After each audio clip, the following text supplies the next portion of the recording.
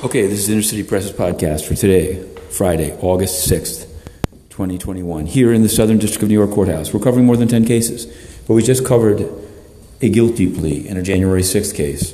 It involves Scott Fairlamb. We were previously reported on his case, and this week, after many requests and filings, we obtained some of the video that DOJ is using against him, including one that I've just uploaded, in which a woman is trailing behind police saying, "We back you if you back us," basically.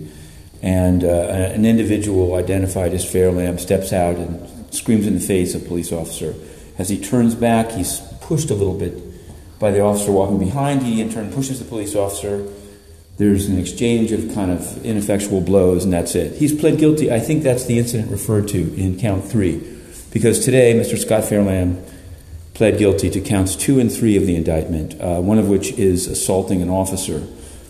Carries an 8-year sentence. The second count, which is the first for him, carries 20 years, but the government has agreed to a sentencing guideline of 41 to 51 months.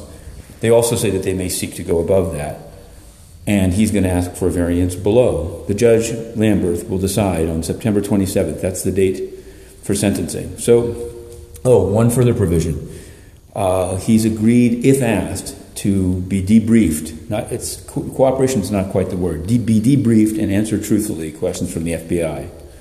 So we'll see if that happens. We'll try to stay on top of that one and all the other cases. There's still some other videos being withheld, interestingly enough. One is Harrelson, and it's because, according to DOJ, if an order purported to release a video but only to petitioners, only petitioners get it. That makes no sense. If the document is public, if it's a judicial document, as has been ruled, it has to be available to everyone. And I don't understand why any petitioner that I know of would say they only want it for themselves. It makes no sense. But we'll pursue that. We're still the United Nations. Today, we submitted a number of questions well in advance of the briefing, including about whistleblower Emma Riley, set to be fired at the end of August for outing the UN, for feeding the names of Uyghur dissidents to China. One of them was killed. Yes, we reported that.